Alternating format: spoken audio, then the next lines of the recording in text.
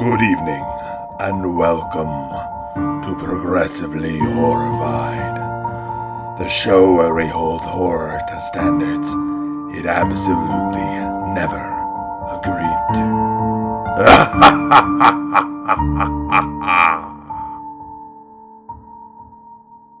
Good evening, and welcome to Progressively Horrified, the podcast where we hold horror to progressive standards it never agreed to.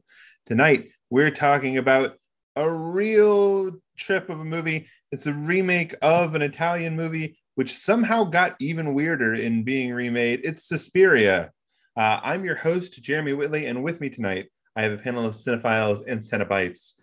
First, my co-host and comic book writer, Ben Kahn. Ben, how are you tonight? Irrespective of this movie's quality, I'll say by far the biggest fright it gave me was when I saw the runtime. This movie is 2.5 hours long. This movie is 3 minutes shorter than Dune. Holy shit.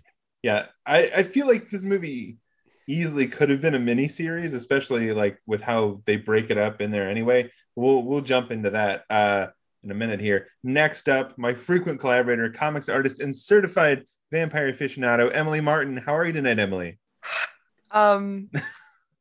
Deep sigh. That's a joke, but I actually like this movie, so good.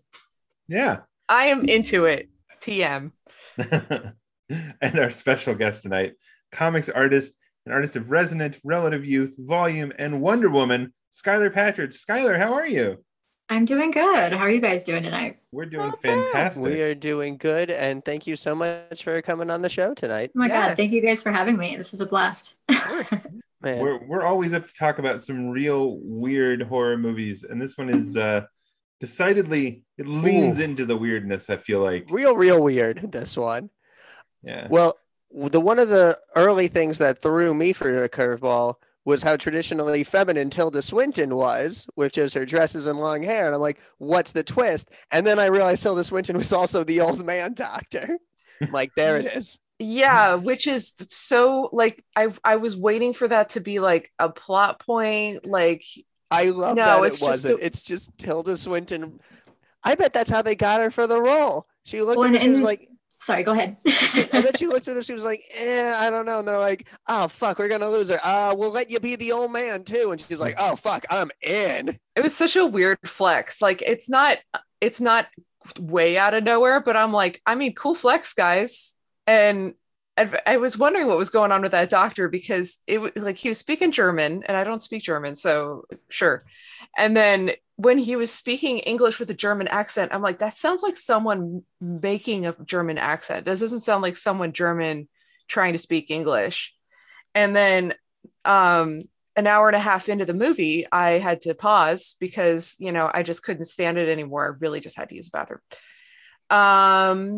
And I had an hour of movie left. So, yeah. So then good old X-Ray was like, Tilda Swinton as Dr. Kempler or whatever. And I was like, oh. I'm telling you, Hollywood time travel comedy, Timothy Chalamet, Tilda Swinton, they play an older, younger version of the same character. Sure. I'm into that. Well, in the marketing for the movie, they actually created an entire persona for Tilda Swinton as that character. So there was actually a name that they invented of a German actor so that you wouldn't know. I hope Tilda Swinton did press as that actor. Is there somewhere where we can find old man German Tilda Swinton, like on Kimmel, promoting this movie? Just bloopers of...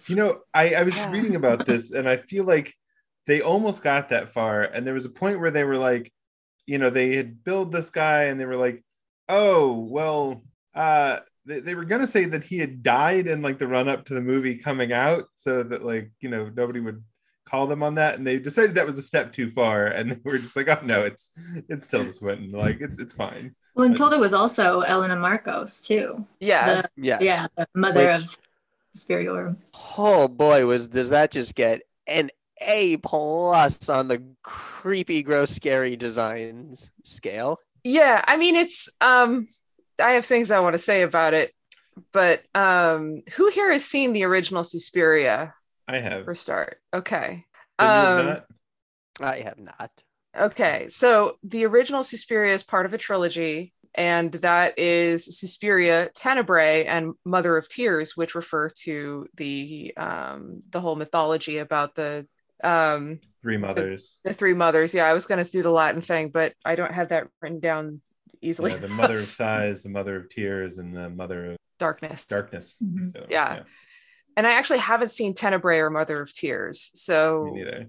I don't know if they're going to do a new version of those as well, but The hopefully, Suspiria verse. yeah, this movie might as well have been all three of them, as far as I'm concerned. Yeah. Because the original Suspiria was like not very long. It was a very short movie, and like apparently they were like, okay, so if we flip this over, it's now a cone, and now it's like 3 times as long because we're adding a shit ton of stuff.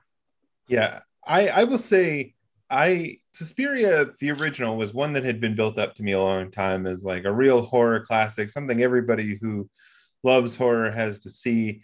And while it is visually striking, it's a really visually interesting movie, the original. It's real bright, real loud, real giallo. Like it has that just Italian horror sensibility of just blood and color and music everywhere. It Dario doesn't make Argento. a lot of sense. Yeah. I know this All vibes. movie is trying to explore something in detail, but I do not know enough about mid-late 20th century German history to know what that is. Yeah, so the original movie did not go into the backdrop of this film, which is Berlin in 1977, right during the Lufthansa Flight 181 hostage crisis, which has something to do with Yeah, it. and it was really Red Army confusing to faction. me Yeah. because they do frequently refer to the RAF terrorists, which I know RAF is Royal Air Force. Apparently that's the Red Army front. Yeah. Yeah. And they're completely like it was a post-war like terrorist organization in Germany. I feel like there's a whole non like horror movie in the background here where it's Chloe Grace Moretz's character being this girl who travels, goes to the elite dance school, and then falls in with like far left political groups, and that in the 70s, and that's what the movie is about. But that's a whole different movie, a whole different genre. But I think that'd be a pretty interesting movie. Yeah. And I think we come into the movie after like what could be a whole other movie happening before, which is just a rehash. Like we're watching almost a rehashing of what's happened to Chloe Grace Moretz's character. So like everything that Susie goes through that we watch has hypothetically been happening to Patricia just as we come into that story. So you've got this whole like not kind of just being dropped into the middle of something and not having that disorientation mixed with actual national disorientation that's going on with like a terrorist attack and a hostage situation. So Yeah. So speaking of Chloe Grace Moretz, we should do the sort of basics up front here. It is directed by Luca Guadagnino, who also directed like Guadagnino. almost at the same time Call Me by Your Name, which I guess ended up coming out like immediately before or after this. It's And the thing about Call Very Me by close. Your Name is shrug. I haven't Don't seen feel it. like opening that can of it's worms. not this. Let's go to the less creepy movie and talk about Suspiria. It is written by David Kajganish, and it is based on the characters in the movie of Dario Argento and Daria Nicolodi. And it stars Dakota Johnson, who I only knew before this as the girl from 50 Shades of Grey, Mia Goth, who's in like everything, Chloe Grace Moretz, and Tilda Swinton times 3. And the IMDb on this is a darkness swirls at the center of a world-renowned dance company, one that will engulf the artistic director, an ambitious young dancer, and a grieving psychotherapist. Some will succumb to the nightmare, others will finally wake up.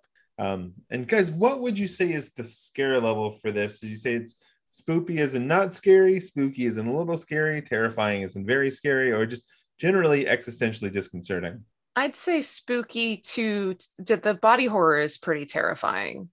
Yeah, It has these moments, like it's like Yeah. crescendos and then it pulls back and then it crescendos again and pulls yeah, back. there's long moments of like spooky, punctuated by moments of like scary. Yeah. Yeah, the body horror is no joke. So Oh yeah, the one particular scene in the mirror room definitely stands out as the best horror scene of the movie. Yeah. Yeah, it's rough. Yeah, I would say definitely it sort of hovers between spooky and terrifying. Sometimes getting downright terrifying.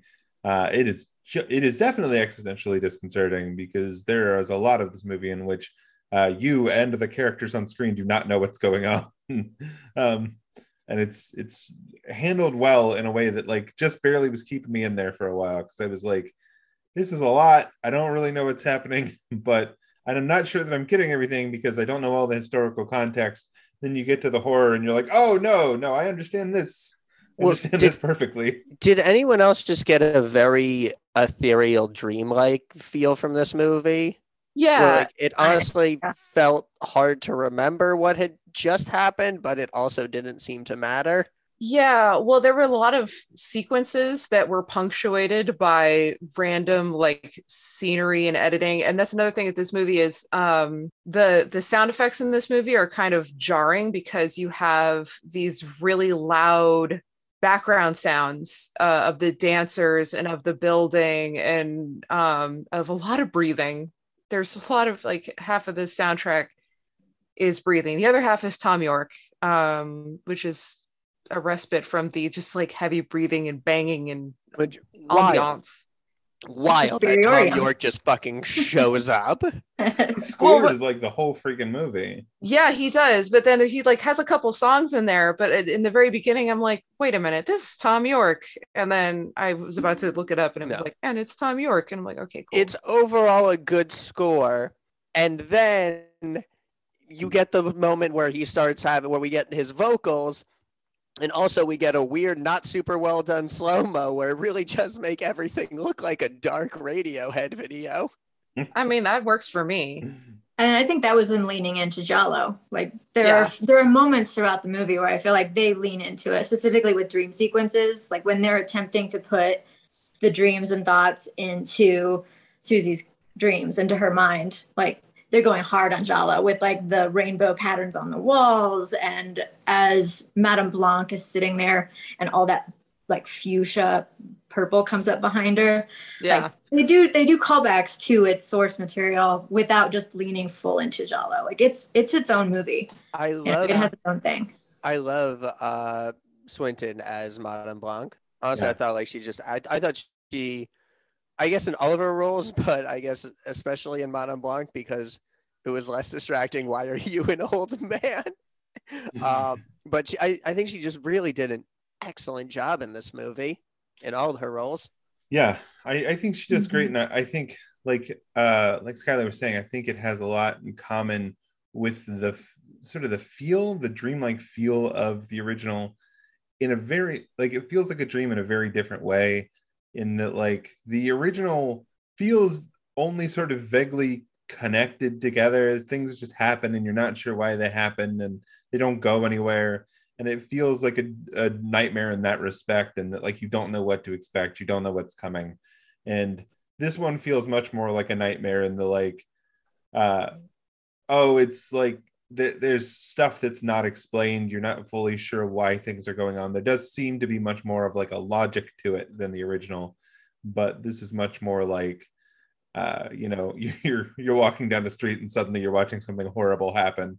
In that kind of dreamlike way. And I think that the madams, the witches' coven feels so much more threatening in this version, whereas they're kind of breezing in and out of the original one. They're there, but there's not that like, I don't know. I just rewatching it again, I found myself feeling so much more threatened by the women that are controlling this dance studio than I did watching the original one, where there's men in the original one. There's men at that dance academy as well, and there's, like I said, the teachers and the instructors kind of aren't always there. They're almost just like a presence as these weird things are happening. And there's not so much that they're guiding, dragging this character through this gauntlet, essentially. Yeah. Well, let's talk a little bit about the trigger warnings that we might want to, let people know about if they're going to watch this movie. It is full of psychological and emotional manipulation. Gaslighting is sort of the least of it. There's sexual assault imagery, body horror, gory. There's abuse. There's murder. There's a lot of Holocaust references. Yeah, a lot of trigger warning for the Holocaust for sure. A movie, finally, a movie that really does address Jewish themes, even if it doesn't actually have a Jewish character.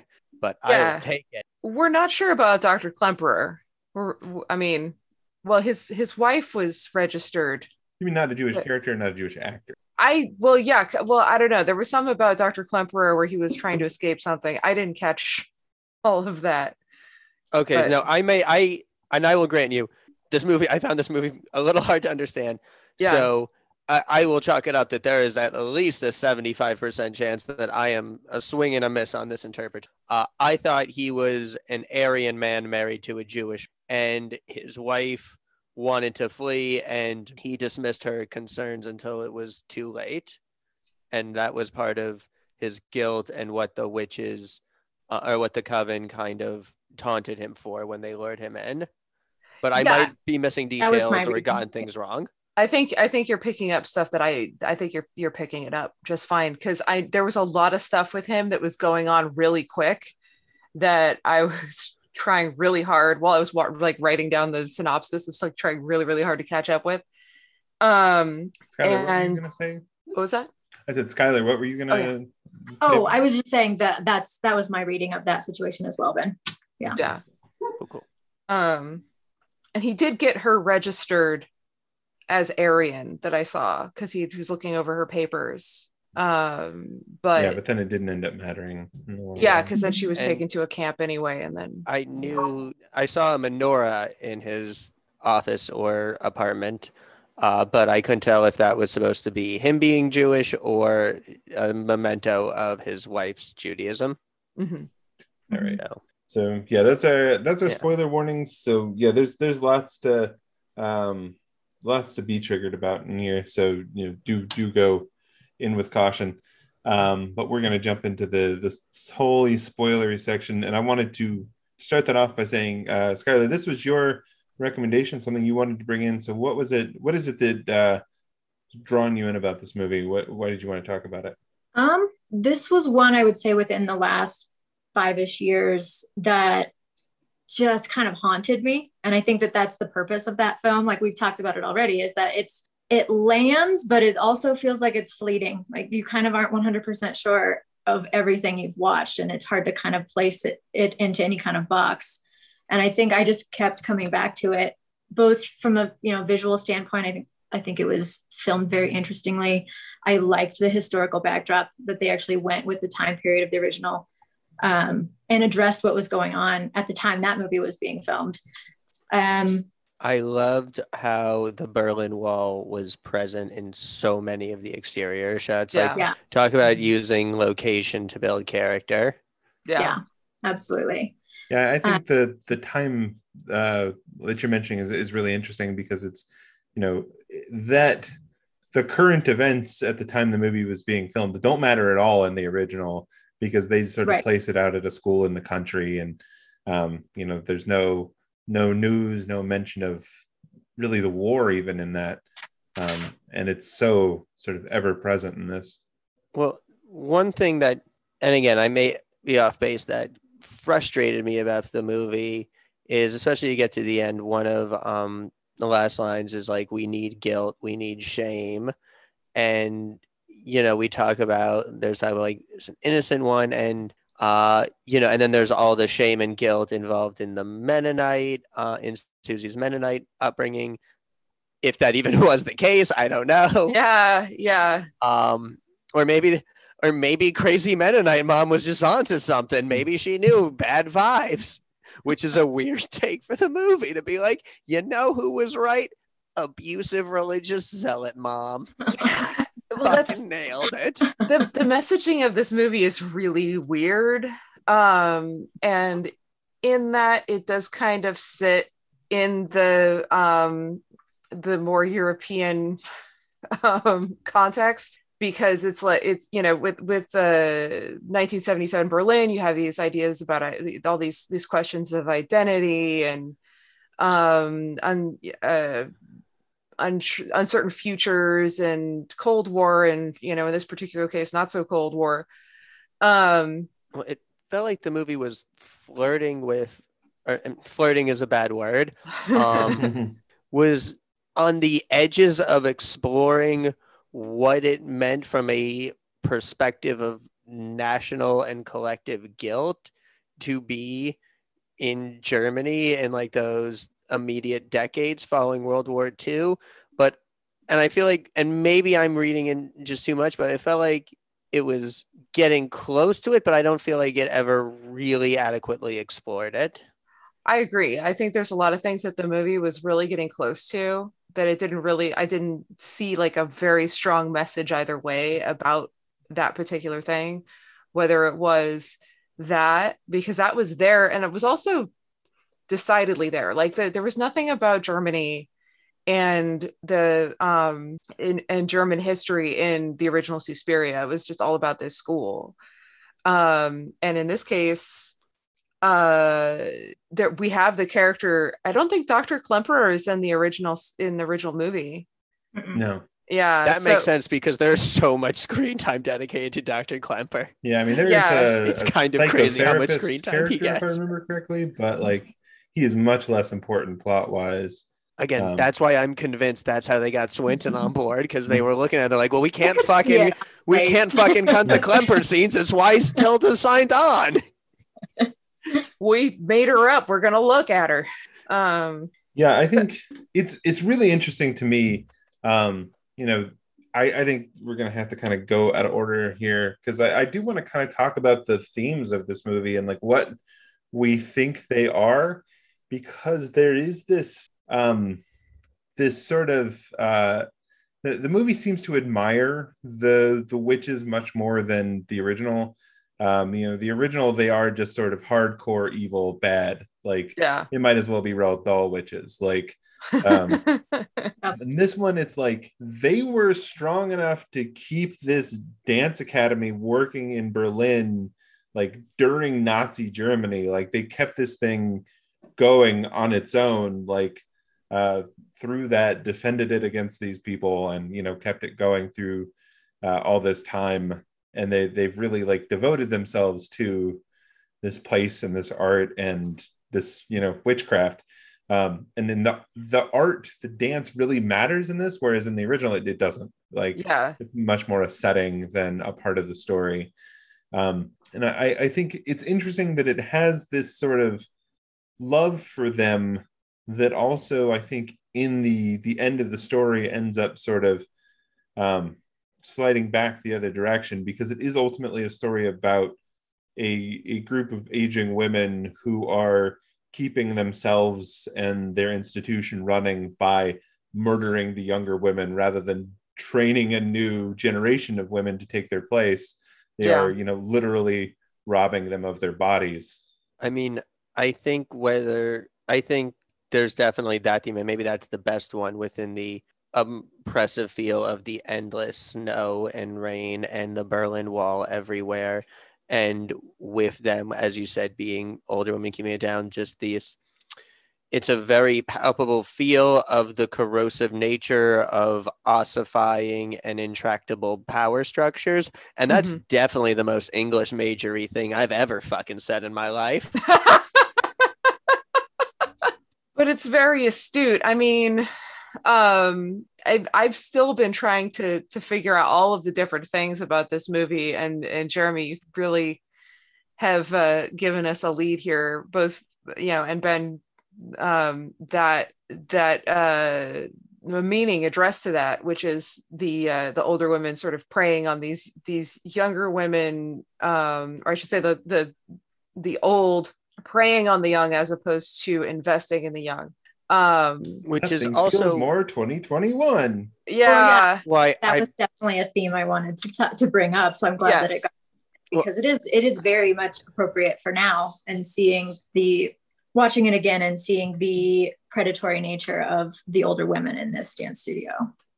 There's a moment that Madame Blanc, who is Tilda Swinton's main character, most recognizable as her playing them character, who is one of the head matrons of this academy, and she's having a telepathic conversation with Susie, and this is sort of in the act 5 or act 6 of the movie or whatever, because this movie does say at the very beginning these are 6 acts. We're not going to tell you about the epilogue, but there's 6 of them. The conversation they have where Susie says something like, why is it that we always just assume everything's going to get better? I think she was like, why do people assume the worst is over? Yes, thank you. Yeah, that was the quote.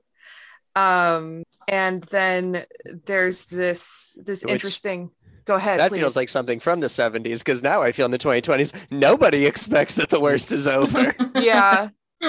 Yeah, but I mean, in Germany especially, there's everything's ongoing, and there's also this thing that Tilda Swinton says when she's responding to Olga, who's freaking out about Patricia's absence. And so Patricia, who's the character that we are first introduced to, that kind of gives us a sort of out of context overview, an overture, if you will, of the whole situation. After she goes missing, Olga is blaming the matrons of the academy, and Tilda Swinton comes back and says, well, she became a terrorist, and but in the nicest way possible, where she's like, she's living her beliefs, and can you blame her for that? And on one hand, you're like, that's a really manipulative way of saying that, but on the other hand, I mean, it's setting bombs isn't great, but it felt very like art is life, like live your passion wherever it leads. Yeah. Even to terrorism. Yeah, which is, that's Breaking Bad pretty poorly there, but all art is dangerous, Morph. Yeah. All art is dangerous, Olga. I'm glad you brought up, though, before the predatory nature, especially like the older women towards these young dancers who, again, as we're shown, just straight away, it's like, hi, you now depend on us for your housing and food and payment and abilities. Yeah. There's a whole moment where Susie's character can't do the jump. She can't do the double jumps. And it's this constant back and forth between Madame Blanc and her. And she just looks to another dancer and takes her ability and gives it to Susie. And Which I feel that wild. Using dance and dance is a weapon in this movie, whereas it's nothing in the original. And yeah. I think that's a very interesting way to tackle it. It's one reason why, in terms of how this movie handles queer themes, and maybe it's just because I finished watching this movie an hour ago. So I've not had time to fully process. We are in the current act of processing. What fun. One of the most overtly shows of queerness is also displayed in a very predatory way, uncomfortable way. Yeah. And I know there's a lot to be done with the relationship between Madame Blanc and Susie, which I guess Dakota Johnson, I think you got better chemistry with Tilda Swinton than you got whoever the fuck is in 50 Shades of Grey. I mean, but that scene in particular where they're all out to dinner and you see them putting them into it, the younger dancers into a trance, was definitely a very uncomfortable scene to watch for the way yeah. Yeah, because the older women were also stroking the faces of the younger women and just being really, really creepy. Mm-hmm. Well, and I think it's such an interesting moment though for Susie's character, because she that's where it starts clicking for Madame Blanc that Susie is something else, because she's not affected by it really. Yeah. The other women moves herself out of it. She moves to the end of the table. Yeah. And that's where I feel like you really see Madame Blanc scared. Like she seems scared at the table there, where she has that eye contact with. This is sort of like double thing between her and Madame Blanc of like, Madame Blanc seems to actually value her and her ability and skill as her and not want to, you know, basically stick the other, you know, mother back in her. But also, yeah, Marcos. She is also clearly like afraid of her. She clearly knows that and says several times that like something is off. We should wait. Like there's just something I'm not getting about this, which turns out to be that you know, that Susie is this Mother Superiorum, which I think is interesting. Somehow. I mean, it made for a very cool. I don't know how it works, but it sure did make for an interesting final act.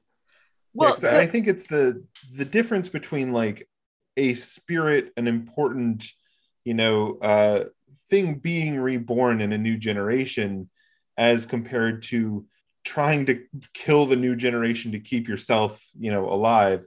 Is, you know, she's a person who was, you know, reborn as this, you know, mother who I think it's never said explicitly in the movie, but I think if you go back and look at the movie throughout, there's all these things of her seeming a little off, of her mother being afraid of her and thinking she's evil, all the way, you know, back through her life, that like, oh, she's always been this, but maybe, you know, until this point she didn't know, you know, at some point in this she has figured out who she is. And you know, she actually, I mean, she wakes up at one point screaming, "I know who I am." And like, you know, she is, you know, reborn in this body, in this new person, rather than, you know, what Marcos wants to do, which is hollowing her out and sticking herself inside. Yeah. Exactly. Yeah. Well, like Hereditary, like it's a similar situation with the little girl in Hereditary. She doesn't know what she is, what she has been born into. And I feel like that's the same situation with Susie, is like when we meet her and as she goes through the majority of the movie, she doesn't know anything. I don't think.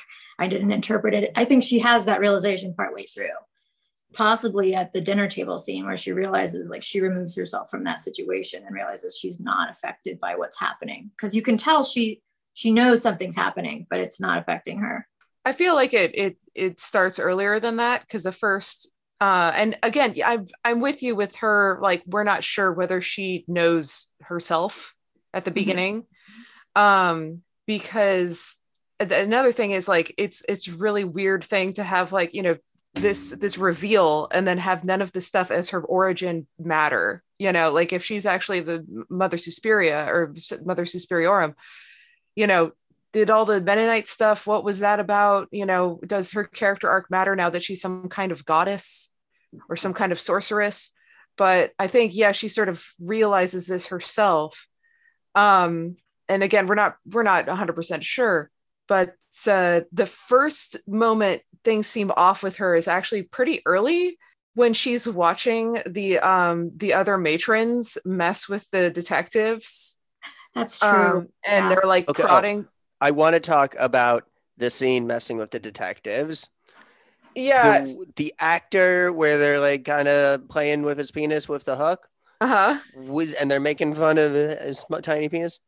Was that part of the casting call? What did they specify? Must have tiny penis? I don't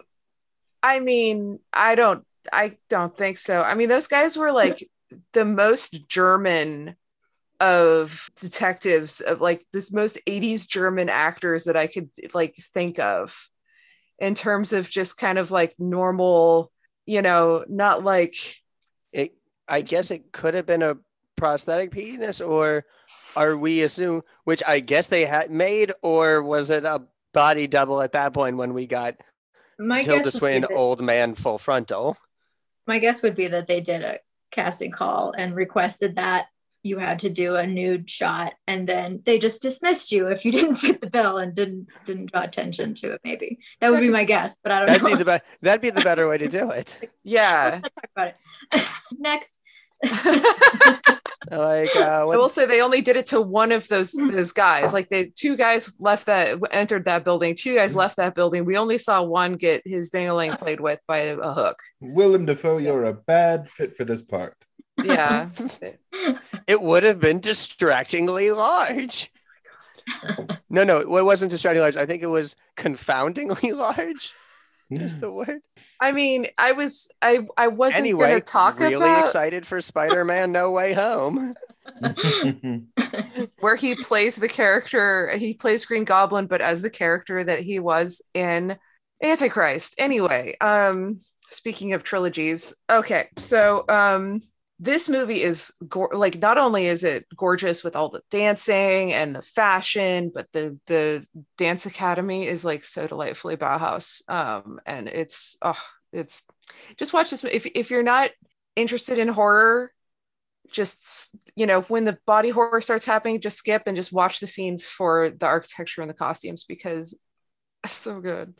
They give a lot of attention to it. You can tell they care about it. Yeah. Yeah, I was just gonna say it's so very different than like the look of the original.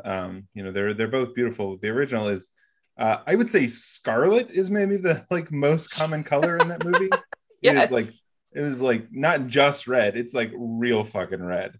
The movie will burn your eyeballs a little bit if you haven't like gone bright. But I remember Brett was turned to me while we were watching it, and he's like, "Isn't this based on that Red movie?" And he's like, "Where's all the red?" And folks, don't worry, the red shows up. Boy howdy. Yeah, I think maybe the creepiest bit in this for me is when the scene where Olga is being tortured is rough, but like the scene immediately preceding that, where like she's coming down the stairs and the woman just like whispers to her and she starts crying, and like she can't stop and she can't see where she is going, and it's just like it's one of the few actual like exhibitions of what kind of power these witches wield in this story. Yeah, and it's a psychological manipulation as well. People are getting memories removed and being disoriented and all this kind of stuff, which is the Olga scene is body horror to absolute extreme. Yeah, like holy shit. No, I want to say that actress deserves like an award, because apparently there's very little in the way of special effects in that scene. It is mostly just her doing. What? She's a contortionist. What? That's amazing. Wild. I did not know that. There is one. I did see one behind the scenes thing. I think it's like all of the movement is like her, but there is, I think, one maybe when it's towards the end, once they finish that whole scene, I think they did use a prosthetic for one of her legs, just the one that was because of the angle. Yeah. But like so much of that is just her. That's wild, because it looks like, because I remember just watching that scene, just bang, like, just let her die for the love of God. This is like, again, I do a fucking weekly horror movie podcast, and this is one of the cruelest, most fucked up deaths I've ever seen. And it wasn't even a death, which made it way more fucked up. Yeah, and so this movie, not just long, but the reason that it's long is that some of these scenes, they really just go full throttle. This is like a 7 to 10 minute scene where Susie is dancing, and she's like, whatever she's doing as she's dancing is affecting Olga, and I don't think Susie really is aware of this, because she's also like kind of sickened by it. But Tilda Swinton does some sort of magic pressure point on her, and then she dances, and then Olga is like trapped in this mirror room, which is where Susie did her first rehearsal, or her first audition, I should say. And Olga is being contorted and thrown around by powers that we can't really see. And so, and she's turning blue and she's convulsing. Piece that they dance, Volk, it seems to be a fight in the dance. And like Olga is actually being affected as if she is being fucked up and struck and everything in this dance, the way that they are, dancing as it should be. Yeah. And this is not ballet. This is like postmodern, interpretive. Yeah. Yeah.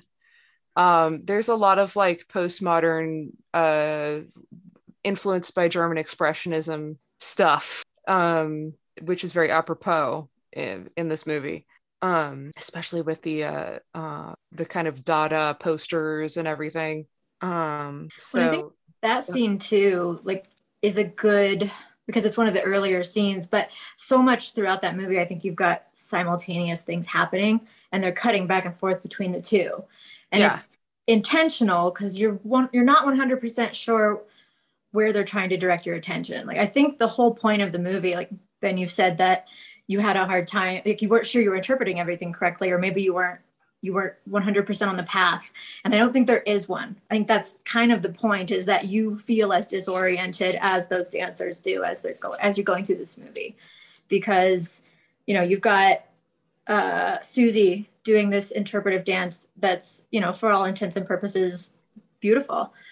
Meanwhile, down below, a horrific scene is happening in a similar fashion, though. It's still this like dance, essentially. And that happens periodically throughout the movie, of one thing is happening that's maybe beautiful or quiet, and something else is happening simultaneously that's either horrific or more action oriented or more nefarious. And I think that's a really nice, it keeps you from being able to find the path. It keeps you from being able to feel like you know what you should be paying attention to and where they're trying to lead you. I mean, for me, it's a bit, I mean, I kind of wish that there was a little bit clearer, like they do have the act segments, but I wish that there was something a little bit clearer with that, because I mean, it's cool that the disorientation is part of the horror, and it's part of also the symmetry of the movie being along with this Flight 181 hostage situation, because as the movie climaxes, the hostage situation is resolved. So, and you hear this going on in the background.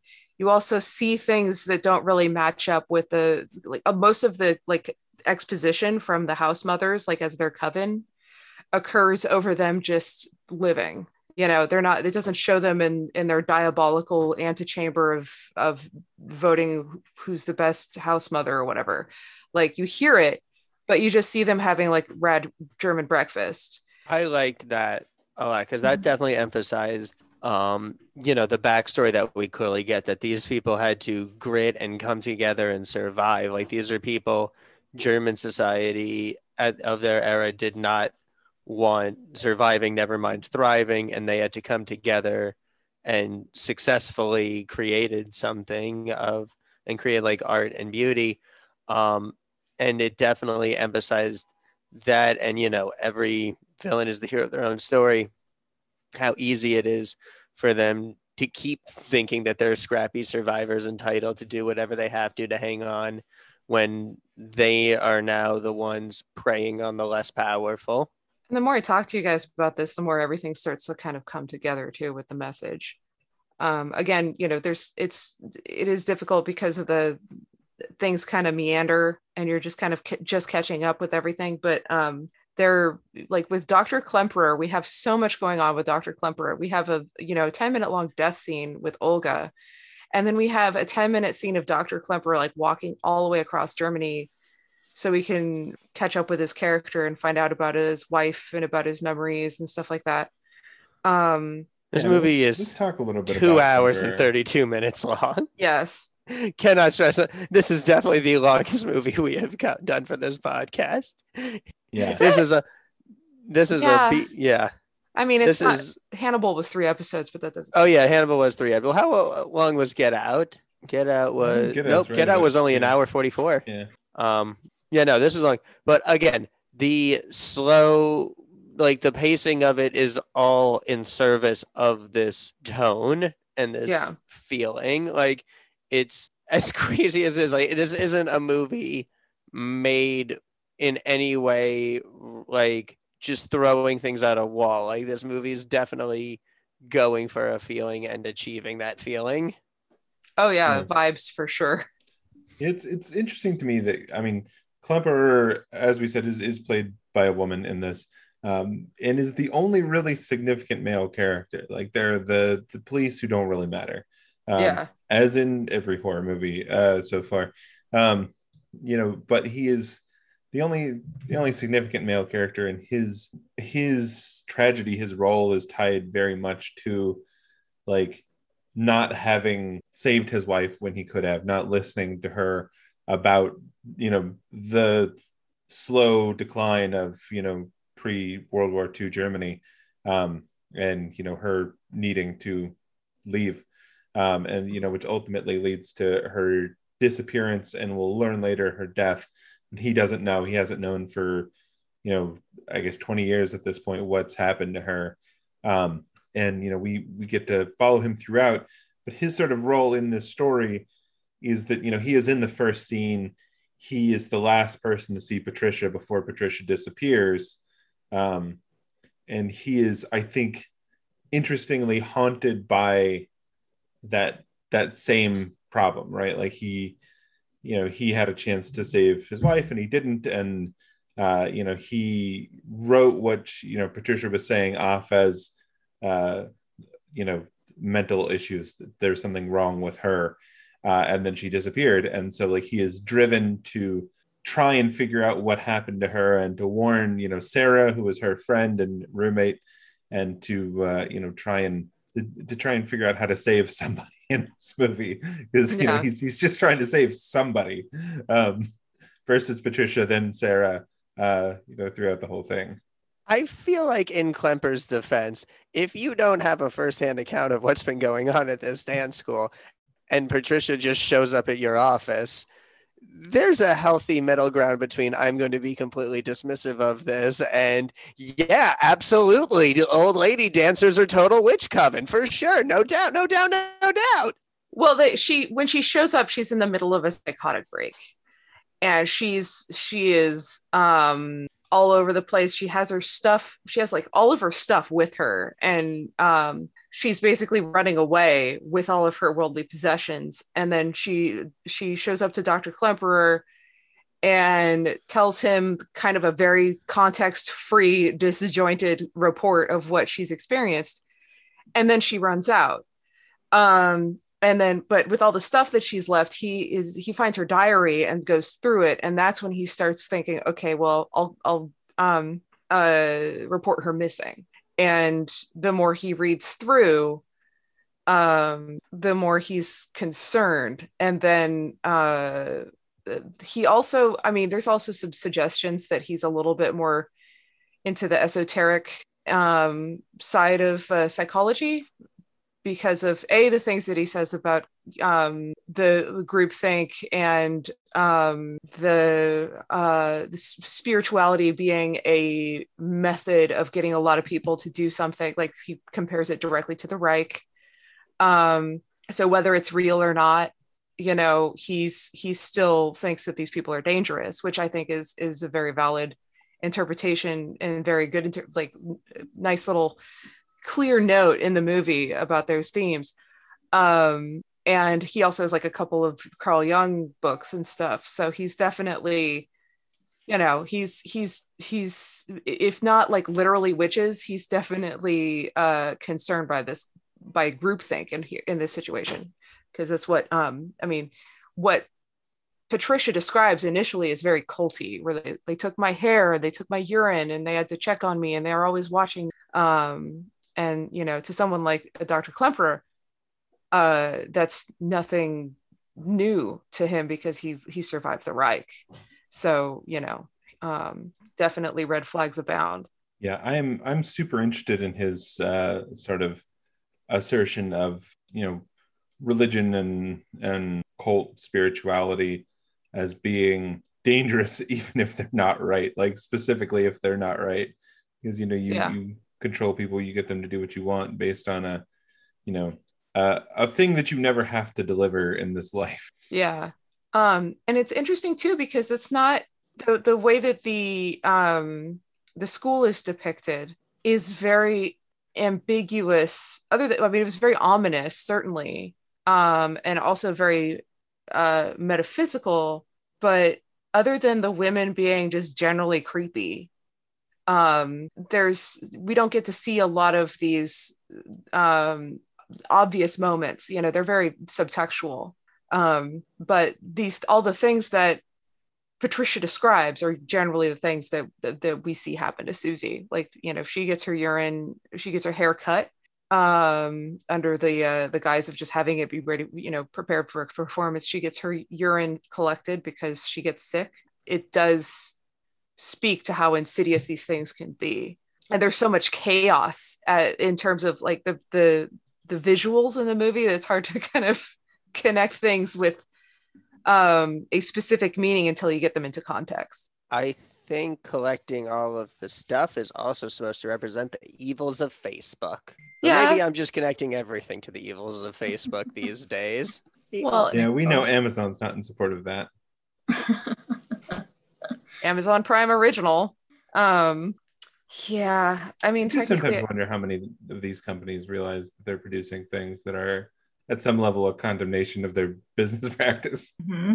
Well, I mean, Fox has been doing it since time immemorial. As long as there was a Simpsons on Fox. Yeah. Something controlled opposition. Right. I guess, I don't know, put on tinfoil hat. Or it's just people just being like, what can we get away with? I mean, Let's poke business daddy in the eye. This is, I mean, it's a very small poke, and I think that's the conceit there.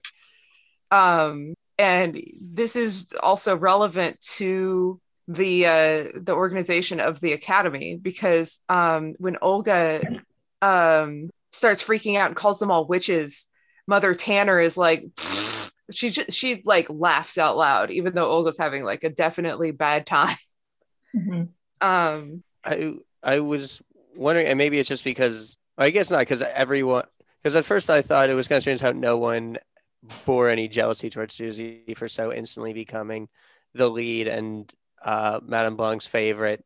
But then I guess I remember the part where like all of them had the chance to volunteer to be the protagonist before her, and they all said nope.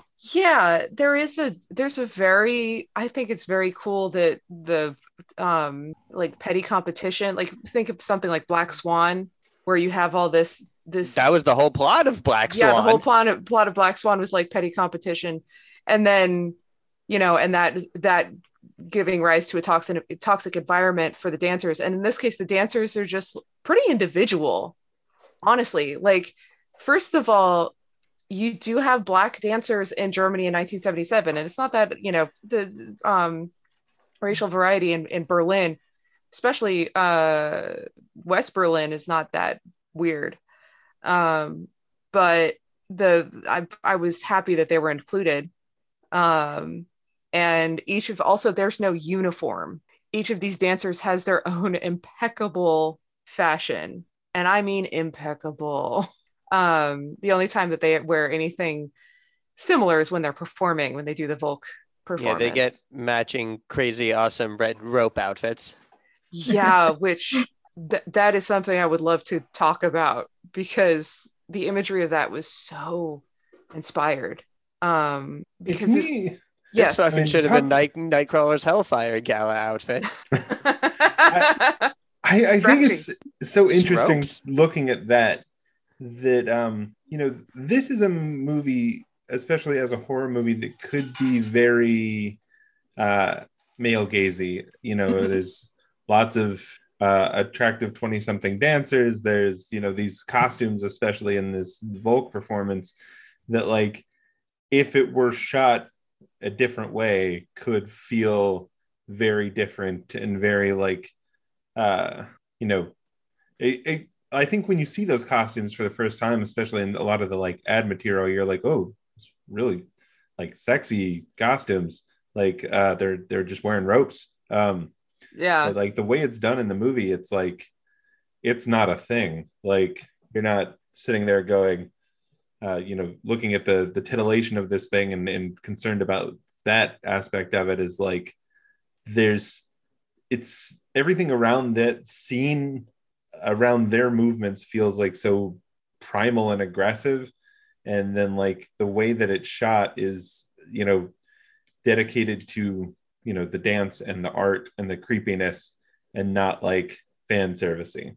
The scene, what I thought did a good job setting the stage for that scene to be less sexualized and more primal is a great word for it, is you just see her doing her own face paint, and it is like, again, just taking a whole paintbrush just across her face. It's that nighttime look. It's a bit slapdash. Like that it's is like, not it's like, white, like white band. I mean, it's like this is not so makeup. Bauhaus. This is war paint. Yeah. Yeah, that's a good way of saying it. Mm-hmm. And I think that the first scene of the dance of Susie's dance really kind of sets the tone for the dancing, because she dances the movement from one of Madame Blanc's productions, and without music, so we just hear this banging, and we don't really see the body so much as the impact that the body makes. And that's a great point, Jeremy, because it's, this is a movie about women who dance, and it is really not male gazy at all, especially with the dances. There are certainly like sexual elements of the film, but they're very queer, or just like general. Yeah, I mean, because I think it's of particular note, not to harp on Dakota Johnson, but like that she was coming out of a movie that is particularly like, the 50 Shades movies were pitched very much on the like edgy for a mainstream market sexiness of them, and sexualization of them. And like, she's not treated that way at all in this. She is clearly like, she did 2 years of ballet rehearsal to do this, of training. It's clear that like everybody is, at the top of their physical game. There are a lot of, people who are attractive in this movie who they very easily could make it a sexual thing. And that's not what they do. It's all done in service of the movie. Well, one thing that definitely surprised me watching the movie, and I suppose it becomes obvious and easily explains once you get to the end and the twist involving Susie. But what surprised me watching it, and was definitely a surprise, especially in how the relationship between her and Blanc developed, was how much agency and ownership Susie had over her sexuality, and to the degree to which, as much as Blanc was leading Susie down a path, she was also kind of failing to manipulate Susie and instead falling for Susie herself. Like, honestly, again, you put Dakota Johnson and Tilda Swinton in a period piece lesbian romance movie, I'm gonna be there. Yeah, like, they got chemistry. They do have chemistry. And it's interesting too, because when we get a scene of the Mennonite mother talking about how Susie is her sin, and we see these scenes of Susie being punished for masturbating, or punished for not studying the US but looking at Germany instead. Yeah, which is interesting. But until they mention Mennonites, my brain just completely honestly forgot how time worked. And I knew it said 1977, but I'm like, oh yeah, no, Susie's from like the 1700s. Yeah, that makes sense. Like, yeah, no, I see no conflict. That's just how this movie works. It's Immortal. Like she's from the 1700s, and then she went to Germany where it's 1977. No worry, no big deal. Yeah, well, then I realized, like, oh yeah, there was a car. This priest arrived to her dying mother in a car that had like American flags on it. My brain didn't even put that together. It really was not until they said the word Mennonite that I'm like, oh yeah. Yeah, and I didn't get it until like time is a thing. Yeah, because for a while there, do we have any idea what's going on with the rasping woman and who's rasping to Tom York? We don't know. We don't. She is clearly dying. She's dying. So dying. And she's rasping, and rasping. She's breathing real hard. It's the spiritorium, which is sighs. So that's the breathing is supposed to be this, sort of umbrella that is over the whole film of breathing. And breath is so important in dance too. So the breath. The breath is. Put that all together, and I love that. Yeah, like again, there's so much about this movie I know I did not put together. Well, I appreciate you guys talking to me about this, just having seen it, because I watched it when it came out, so I've had like 2 years to sit with this. So yeah, I understand, like, if you've just seen it, it takes some time to like noodle it around and think about it, and then me getting to watch it again just means I had a little bit more time to process other stuff I saw the first time. So. I mean, this is the kind of media that I live for, which is the kind that kind of gives more, the more you watch it and the more you think about it. You know, sometimes it's nice to have those dots connected a little bit more, but especially when you're talking about things as like intense as the Cold War and Germany recovering from fascism and, you know, queer romance, or I should say queer tension, because there's not really any romance in this movie. As much tension and creepiness as there's in this movie, and it's near the very end. But there's one moment of physical comedy that just got me so hard, and it's when they discover that Madame Blanc is still alive, and they pull the neck up, and it's like, oh, alive, and then just let the neck drop back down again. That's slapstick. Yeah, that slapstick bit where we're talking about the very like the end of the film, the final act with the ritual, and this is an important place to say phrasing again. Yeah. That bit of physical comedy got you so hard is a little it's so interesting because I was like, surely they haven't killed off Tilda Swinton, and then no, I guess she's still alive. She's just I'm just like, you like once you put that together, you'd like hold the head up and then just just gonna let that drop right back down. Well, I was sad that they didn't resolve that, but I thought it was actually kind of funnier that they didn't, because they were like, oh shit, she's still breathing, and then they let go and they're like, oh fuck. I laughed so like again after all that, I laughed so hard at that. And the other thing is that you have in the epilogue, you have these bits where all of the house mothers in the coven, the ones that survive, are like cleaning up the gore, and they're like, for fuck's sake. The scenes we always speculate about when we talk about horror movies. Yeah, because, you know, there is something to be said. We do have a nice variety of women on this coven council, I guess. And you have some of them are very classic, like what you think of when you think Hausfrau, you know, like especially Madame Tanner, who's just like, I don't know if you're supposed to be here, but I suppose I'll let you be here because Madame Blanc likes you for some reason. Mm-hmm.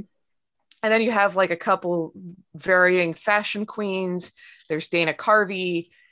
There is that tall statuesque woman, the black woman, who is criminally undershown because she's like Alec Leck.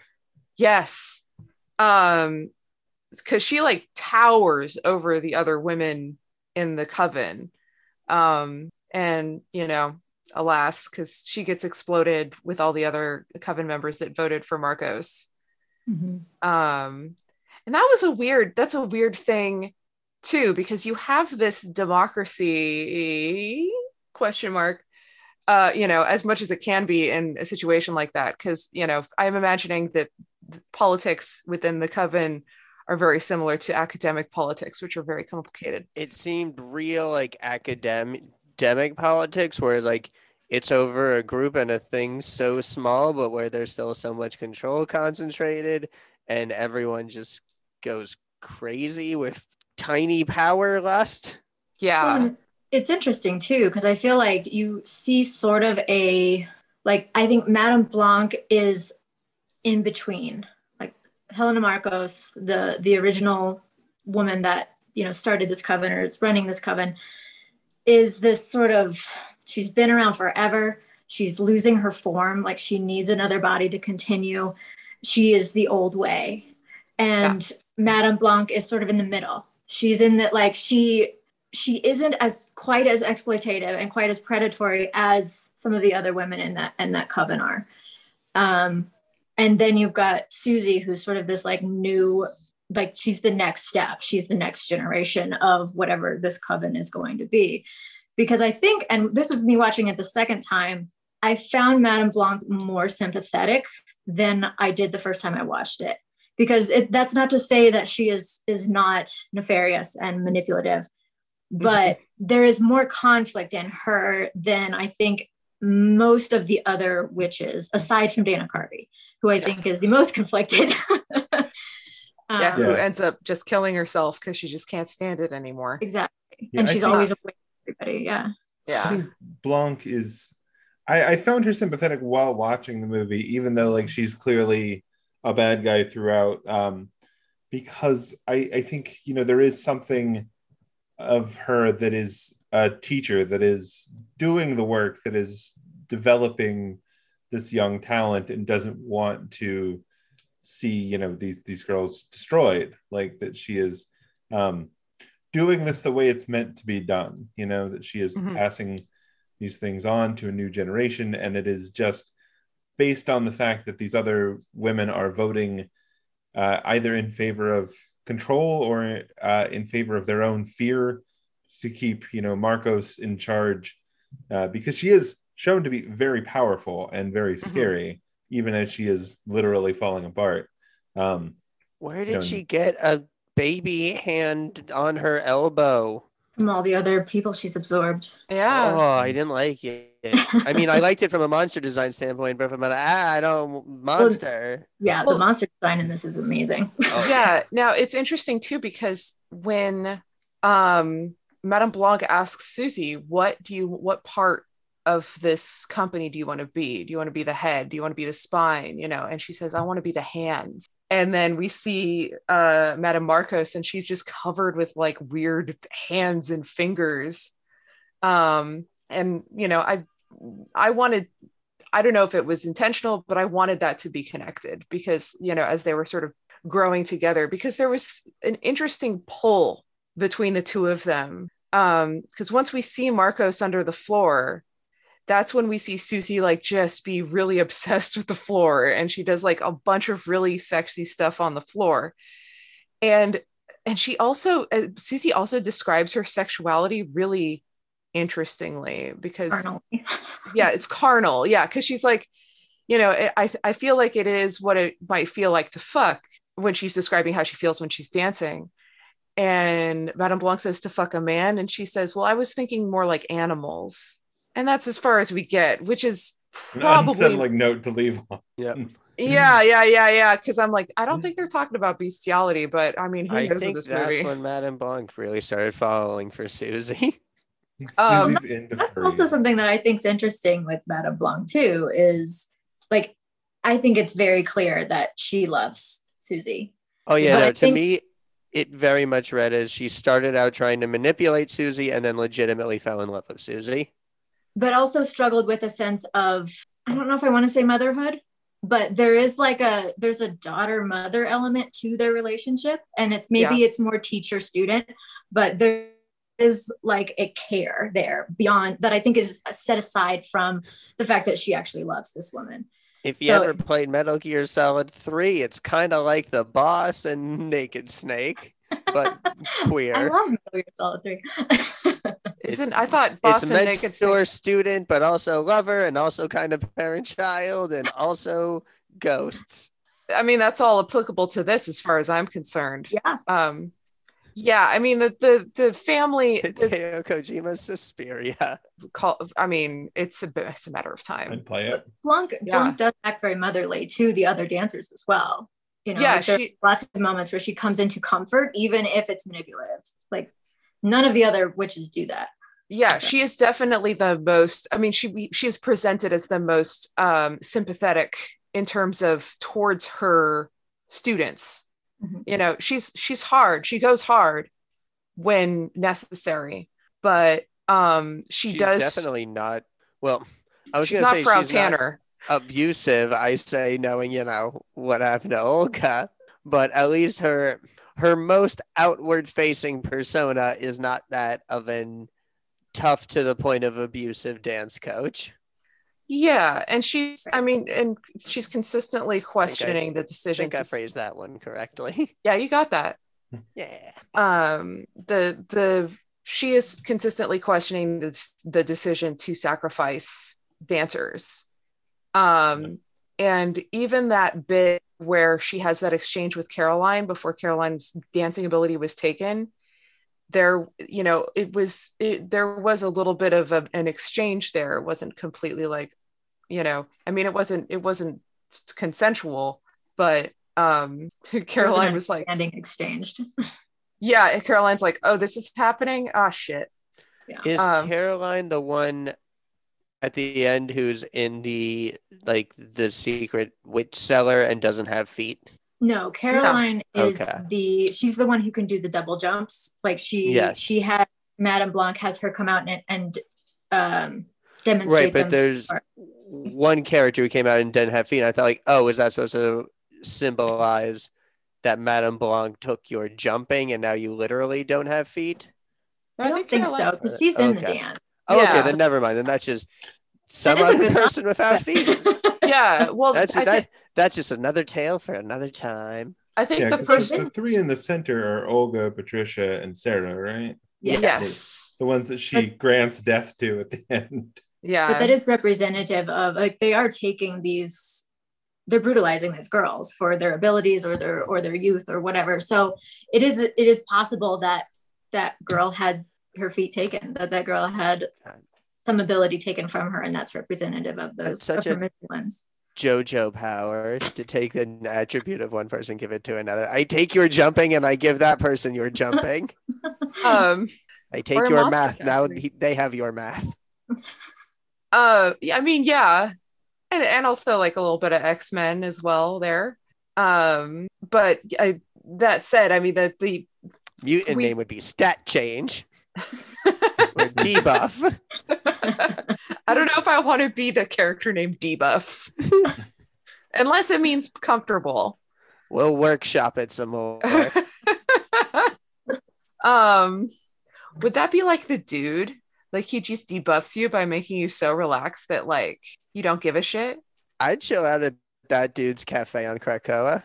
Yeah, but like the Big Lebowski, like the dude. Yes. Yeah, okay. I don't know about the cafe. I don't know. I just figured he'd have a nice chill ass cafe. Oh yeah, Or I mean, bowling alley. Yeah, bowling alley. I hope so. I hope the dude is okay somewhere. Like I hope, because he lost Donnie. Anyway, this is a different movie. The woman with the missing feet, they showed the sculpture of the feet in the underground, like in the archives, or not the archives, the underground like spooky place. So I think that there's a connection there. Mausoleum. Yeah, the mausoleum where they have the That's like. what I'm guessing it was just like I don't fucking know. This movie's weird and it's got a lot going on and I'm not gonna understand it all. I can't connect all these dots. There's too many dots. There's a lot of. I think that's How am I supposed to hold all these dots? You know, what I think is interesting for me is something that I was kind of down to the wire on is the handling of, the doctor's story with his wife and how that's resolved, because he is basically brought in by the witches and taunted and treated as if his failure to listen to his wife is a sin, for which he is horribly guilty, that they can make him go through all of this stuff, and he is left a shell shaking in his own bed before they also we blame him for like not listening or helping Patricia, and I'm like, what is this old man supposed to do against the coven of witches? Yeah. Well, I think that was part of their manipulation of him and how they managed to. I mean, it's a very like interesting, like classic witch image of these older women coming out and screaming. It's a very like which mother is it that comes running out of the house to like get him there? Is it Vertigast or whatever? Reaching out of there. I think it's Vendigast. Yeah, she does an excellent job at that point. And I do want to mention his wife is played by the original Susie from the original Suspiria. Oh, that's really cool. Yeah. Oh That's my god. cool. Yeah, I was just gonna try and sneak that in, so I'm glad you said it. Thank you. Yeah. I didn't even catch that, but I was like, she looks so familiar. Yeah, but I was heartbroken for him because he's given the scene where his wife returns and he gets this whole triumphant story about how she made it out to Brighton and has been, living her own life, thinking he was dead, and she's finally found her way back to him.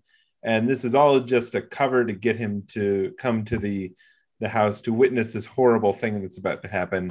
And he is left further tormented and shaking and everything. And then we get this epilogue scene with Susie visiting him, which I don't know, was an incredibly cathartic scene to me. I don't know that it's a very I have a comment about the scene because it's a very beautiful scene. It's very emotional, it's very moving, it's very well acted.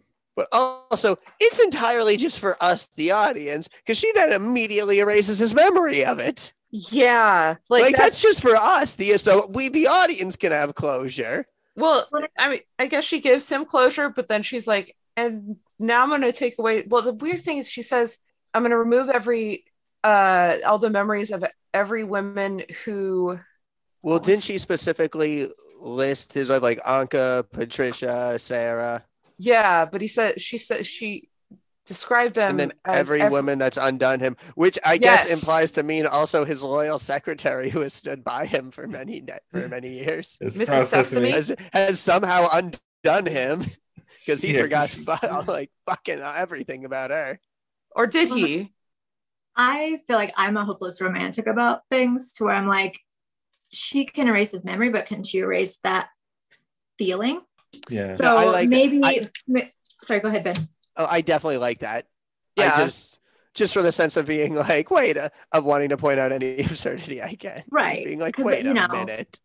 She could have told him all of that, given him some sense of what happened and some sense of closure, not erased his memory, but he would still have that feeling of guilt. He would still have that feeling of what he lost. But if she erases it, but gives him some sense of closure, then my thinking is that he still has that sense of closure within himself, that he can let go of whatever emotional baggage might hang on, because that's assuming that memory wipe is like a clean slate. Yeah. And I tend to think that, especially in witchcraft and horror and this kind of messiness, that it isn't that simple, that there's leftover detritus and emotional baggage that sticks around. It's a beautiful scene, and I'm not arguing the movie should have done anything differently. I just found that was funny. It was like, I'm going to reveal this deep truth, and it's gone. Well, they do focus the very, very last shot on that carving that he made, the Anka and Joseph heart that he made on that wall. So, we get this idea that at least some element of it, some positive element of it, has lasted. Not what it was. It wasn't what I was expecting this movie to leave us on, because we see the aftermath of the dance. And that's, we're not sure if Madame Blanc is still alive. Well, they tell the remaining dancers, like, Madame Blanc is leaving. And then you think they'll just be like, what about the 8 other people that aren't here? It's like, what about them? Yeah. Who cares? Yeah. I don't know her. Also, guess what? Madame Blanc's back. Ignore the scarf. Look what I can do. Woohoo! Woohoo. I do want to say that is the last scene of the movie. There is also a post-credit scene, which is bizarre for this particular movie. Wait, but what? It's literally just Susie doing something that we don't clearly see because she's facing us, and then like barreling the camera, and then it's over. It looks like she's in the archives. So I was expecting it to switch back to that painting. Well, I feel like we need to talk. I feel like we definitely need to talk about the scene where we get the twist that is Mother Suspiria, and then summons Death to explodes everyone's head like they're gushers. But no, not everyone. The people, Marcos's followers, who I guess are the way of taking over of the old, being parasites on the young. So I guess that, again, that all fits into Mother Suspiria and the natural way being rebirth and giving rise to truly new generations, and also head explodies and release. Yeah. Like size. Like I always come back to that. I feel like she releases Sarah, and she releases Patricia, and she releases Olga in the end. Like there's a sense of like freedom that she grants, and a sense of relief for Klemper. It's a very beautiful scene when she like lets the three of them die. It is, yeah. Yeah. 'Cause they request it, she asks them what they want, and they request to die, and of course they've already been eviscerated and had their like intestines taken out or whatever, and like folded and unfolded. So the fact that they're still alive is probably the most torturous sensation. But they're there, and they while everyone else was dancing, they had their organs taken out and displayed to Mother Marcos for some reason. But it is, I think, sort of representational of like that is over. Like that isn't how Susie is going to do things. That is an archaic way, and this whatever she brings forward now is going to be a new mission or new path for the coven. Yeah, because the photo that I was thinking that she was looking at was the photo of it wasn't a photo, it was painting framed in hair, like lacquered hair, which is, I mean, it's a thing. It's like a Victorian thing. Yeah. But it's Mother Marcos with Madame Blanc, who is much younger. So we see that sort of that there was a mentor-mentee at least relationship between them, which is now Madame Blanc has gone off to be her own artist. And I think that's the whole thing with Madame Blanc, is that she is an artist. And in that scene, that the turning point scene with the ritual and everything, Mother Marcos points that out. She's like, this isn't about art. This is about how it has to be. And that's when she kills or beheads and somehow doesn't kill Madame Blanc. Witchcraft. Yeah. I mean, if they don't have ways of, they managed to heal Sarah's compound fracture after she found like Patricia and them in the weird web. I mean, just as from a standpoint of someone who loves psychic battles, that was a pretty satisfying, even though short, just like psychic slash. Yeah. As a connoisseur of combat in the psychic realm, I like it when people use the brains to make the things go wishy slash. Yeah, I think it definitely, like, it feels like it comes down to, Marcos wants, like, they admit several times in the movie that they have not been strong enough as a coven to like bring Marcos back in some time, yet they are continuing down this road of depleted power rather than bringing in younger talent, stronger people like Susie, and training them to be the next generation.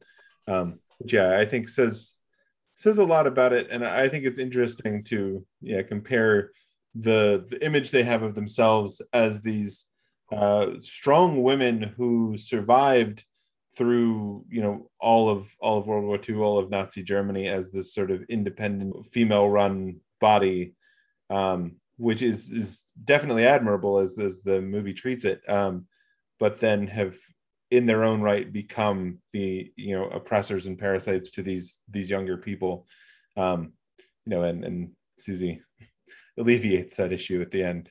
Mm-hmm. I guess on that front, do we feel like this is a feminist movie? In a way, I think it is definitely feminist in the fact that it is primarily involved in exploring the relationships of these women. Go ahead.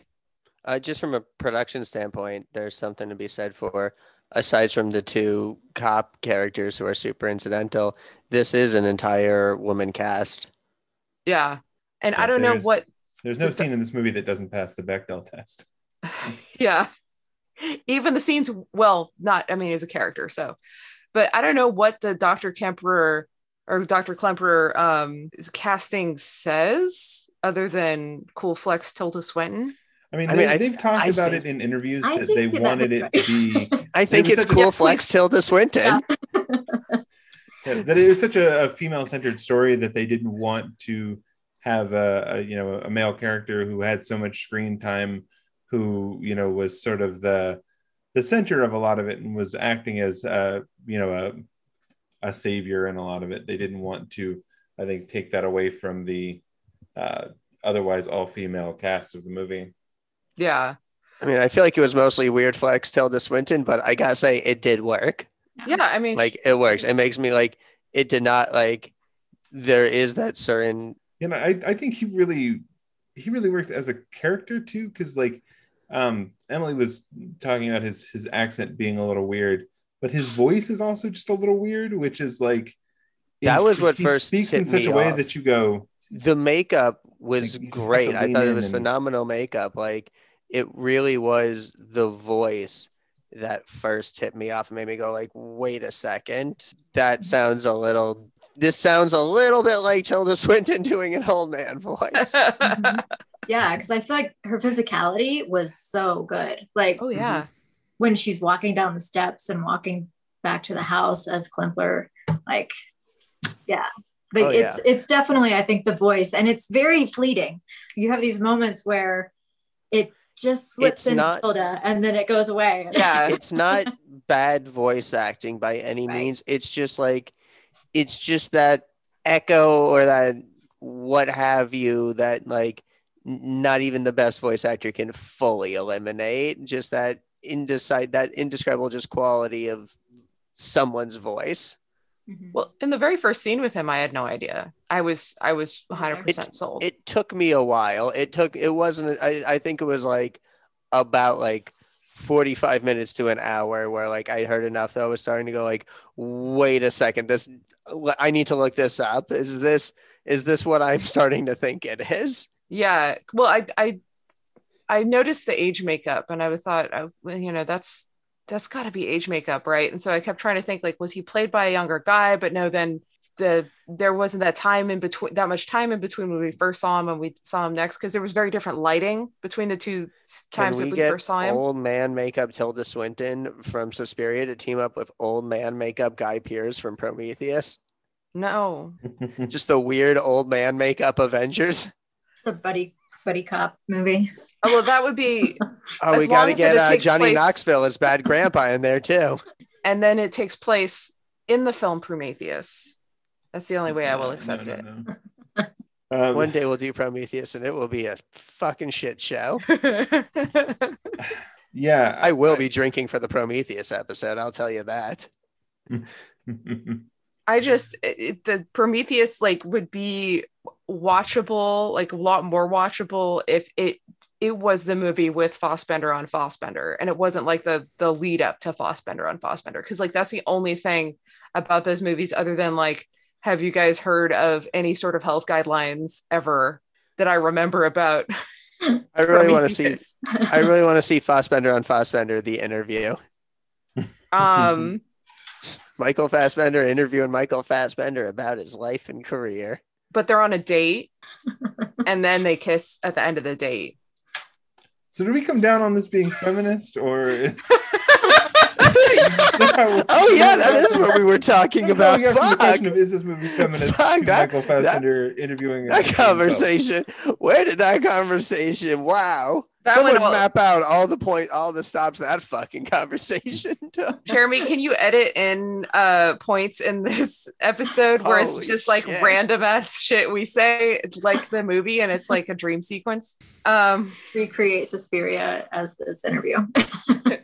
Epilogue. Is this movie feminist? Taking Fassbender. I'll give it. I mean, it's dealing with issues. I mean, it's definitely an unflinching look, and I don't know. I guess I'd say yes. Yeah. I mean, it's I not think- like a traditionally empowering Right. movie, but it is definitely a look at women and power and how it is taken or created and responsibility to community. Yeah. Yeah, I think it's definitely like the messaging and the story and everything don't have as much to do with feminism as the way that the film is depicted, how the characters are depicted. I think the film itself and its craft and its storytelling is feminist. I think that the message therein has not a lot, even though it can easily be, I mean, the fact that they're all women is feminist, but I don't think that the messaging in the movie is about feminism, because I think that the most feminist messaging is just the fact that this place exists, and that is a result of feminism, which is kind of a mixed message when you think about it. But I don't think it goes quite that far. I don't think it's saying anything that much about like the ideas that brought this academy together so much as like it was more about the coven than like any sort of political ideas. 100%. Yeah, I feel like that you worded it better than I could have, but I think that hits it right on the head. I think you nailed it. Yeah, I think in the crafting of the movie is feminist, even if the story isn't necessarily, which I mean, I think is kind of what we look for from a lot of horror movies that don't pass that test. And for something that is written and directed by two dudes based on, I would not call the original Suspiria feminist in any stretch. No. You know, it is definitely not, feminism is not on their radar in that movie. I think it does a good job. I think if anything, it displays like kind of what a lack of feminism brings, is this like they're taking advantage of each other. You know, they're weaponizing each other, they're preying on one another for power. Like it's, if anything, it's kind of expressing a lack of feminism amongst the coven. And I don't think any of those witches, especially, you know, the madams, would call themselves feminine. I mean, they might for the sake of manipulation for the younger women, but I don't think they think of themselves as feminists necessarily, at least for what they want. I mean, I don't think that their intentions are feminist by any means. Yeah, I think that they're probably part of, I mean, in that time, it's really difficult to divide progressive art communities from political leanings. So there's that. Yeah. But they are sort of a microcosm that is an offshoot of a political and what? Are they girl bosses? Is that what they are? Yes. These witches? They're women with power who do not support other women getting power. They are strong. They are strong women who do not subscribe to the idea of feminism, except as it applies to them. I mean, I think this is. I mean, yeah. I guess we're now just talking in circles. But is it feminist to do a movie exploring what a lack of feminism does to a community? Yeah, maybe unintentionally. I don't know. I don't know if that was their intention with the movie. Like you said, Emily. Are there any actual examples of irony in Alanis Morissette's Ironic? And if there aren't, is that the ultimate irony? Okay. I'm going to stare at the wall for about 10 minutes. Now, this movie I do feel like has something to say about class in the way that, the girls are, I mean, basically adopted by this school. You know, they become helpless without the school because, you know, they are dependent on the school for their survival from a class standpoint. Yeah, how do they describe it? There was a particular title that they had for the kind of community that they have there, which is to say that they are not charged rent. Mm-hmm. But they are sort of on an honor system to comply to the rules.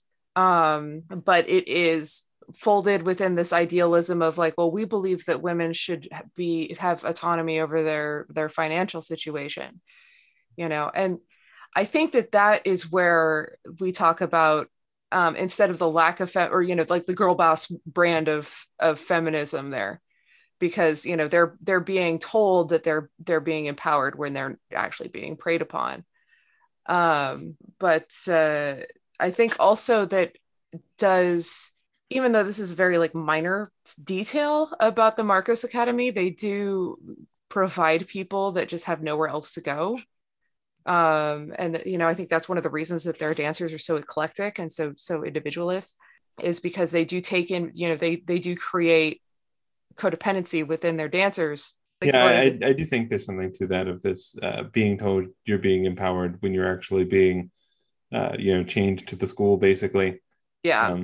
You're having what independence you may have to struggle to keep stripped away from you in favor of being dependent on the school. I was going to say it's like, but it literally is. Watch out for any business that says we're a family here. Mhm. Yeah. Well, and I think you see that with Susie when she's talking with I don't remember which madam it is, about how they aren't going to be charged, like how relieved she is, because it's you can tell that when she gets to the train station that she's worried about her money. And so it's such a relief to her, and she's so grateful. And I think that that's the flip side of it, is like, we're a family, but we also know what we have over you. And I think Susie gets that from the beginning, because she comes from this, Mennonite family that, as far as we know, doesn't have a lot of money. Mhm. And she struggled to get to Berlin, and she wanted to since she was a child. And so it's this relief and sense of gratitude that she has, that they're going to let her stay, even though she doesn't have the funds to really pay for her education. Yeah. And for her, it was definitely a long shot too. Like, she came out there and they're like, who are you? What are you doing? And then she's this kid from Ohio, this Mennonite kid from Ohio, so, Mhm. which is interestingly not something that the movie leans into too much, because I think they just leave that as red, being like, okay, so Right. she overcame this. Now this is a story about being there. But yeah, and I will say that, we have women in this movie that are fully realized characters, which is also, I mean, it's definitely feminist in that regard. And with the class, I think that there's a few different things going on too, because you have the Red Army faction, you have the split Berlin, you have this commune, which is also run by very like academic erudite people, but it's all within the Berlin setting, which you can't really have that, especially with all the news that they're referring to, without the question of class. It doesn't really say much about that, other than it is a big concern for these characters. It is a backdrop of the movie. And, especially compared to another movie we saw, Velvet Buzzsaw, it doesn't really examine or explore the confluence of high art like their dance would be with class. Yeah. Although their dance is definitely celebrated. Not that I'm saying this movie needs to be adding more to it. It's got enough going on. Again, it's not a criticism. Like, this movie's got plenty. I'm not saying, let's go for 3 hours. No, this isn't a Justice League movie. Let's not get crazy. Oh, Jesus. Thank goodness. And Dr. Klemperer, also being a psychologist, he has an office, and then he also has this little house that he goes to, which is separate from his office, where he also has a bed. So I'm not sure how that works, but it's interesting. Well, it also seems contrast. like they're on opposite sides of the wall, that he seems to be able to cross between east and west. Oh yeah, because he has to go easily. through he has to go through the gate. He's got his passport out and everything. So that might explain that. Yes, that's why he's crossing all of Germany. And that's why, again, if there's themes to be had, that he lives on the western side, while I think the dance troupe is on the eastern side, I believe. So, or maybe it's flipped, which is what I'm saying. I don't understand German culture or history from the 1970s well enough to fully know what they're exploring. I think that they got to be on the west side. If the girl from Ohio can just walk into the dance school, I'm guessing it's got to be the west side. Well, and there's also I would also assume that there's probably, because we see a little bit of it, there's a lot of baggage to his home, and so he probably keeps a bed at his office. Oh, nope. I want to go home. Yep. Checked Wikipedia. You're right. I'm sorry, Skylar. Oh, it's all good. No, you're good. You're good. Checked Wikipedia, and yes, you are right. The dance school is on western Berlin, and his house is in eastern Berlin. Yeah, but East Berlin. It would be logical for him to have a bed at his office, because if he can't get through customs to go to the other Germany, also there's always weather. Yeah. Or what And I that's think kind of returning a little bit to the Is This a Feminist Movie, I think it's also important to note I'm a sucker for the bitch you thought trope of like. this, this vulnerable little person over here I can manipulate and squeeze for all they're worth when actually they're a very, very real threat. Even Yeah. if they don't know it yet. Like I think that you see that a lot, especially with Final Girls in horror. Yeah. It's You know. it's really cathartic as the matrons realize just how completely fucked they are. Yeah. Yeah, I was into that. I was definitely into that. I think that the journey, you know, I don't know if I wanted it to be clearer, but the fact that we're still wondering, like, has she always been Mother Superiorum, or did she become Mother Superiorum as she kind of was indoctrinated into the coven? Yeah, you know, this movie, it makes me angry because it did two things pretty successfully that are things that I have always like wanted to do in a story, which is like dance and art and other sort of things as, you know, magic as witchcraft in their own right, which, you know, definitely ties into something I'm already working on, but also like this idea of like when we talk about Final Girls, they have tendency to be more religious, lower class, they're innocent, they're you know, social outcast to some extent. She's a fish out of water in this movie, you know, and to sort of hide the monster inside that final girl is something I've always wanted to see more of in movies and always wanted to do in a story, and they do it pretty successfully. And that, like, she is you know, the final girl and the monster. If only there had been, you know, some case in which she was murdering people throughout the movie, you know, unconsciously. That would have been sort of like my ideal as far as like turning that trope on its head goes. Yeah. So with our other questions, we have racial and social justice, and as I've mentioned that there's a member of the coven who is Black, and then there's a dancer who is Black. Neither of them are named. Without handling in it, like, yeah, they don't have the largest roles, but they are there. Yeah. You know, I think having diversity that would be in the world at the time is important. It would have been nice to have, you know, those people in slightly larger roles, but the fact that they are there and they are in sort of middling sized roles, when so very clearly, like, as they were writing this, they had, you know, some of these people in mind. Like, this wouldn't have been this movie without Tilda Swinton where she is. Yeah. Maybe this is kind of similar to feminism, where it's not an explicit theme of the movie, but we're kind of, you know, I was going to say like behind the camera, but in front of the camera, because I'm talking about the casting, but it's like the production work was put there to make was still being you know, again, having that diversity and representation in the cast and among the troupe, even if it wasn't an explicit theme. And I do think it's to the movie's credit and benefit. To, like you said, reflect the diversity that would have existed in late 70s, you know, West Berlin, for sure, especially in the art scene. Yeah, absolutely. I think you run into potentially problematic things by putting, you know, a Black woman in the role of Susie particularly.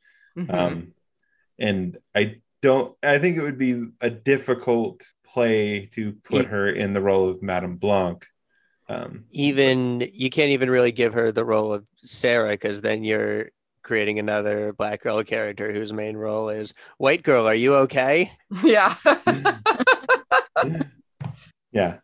Or, you know, if she's Patricia, she dies in the first or between the first and second scenes of the movie.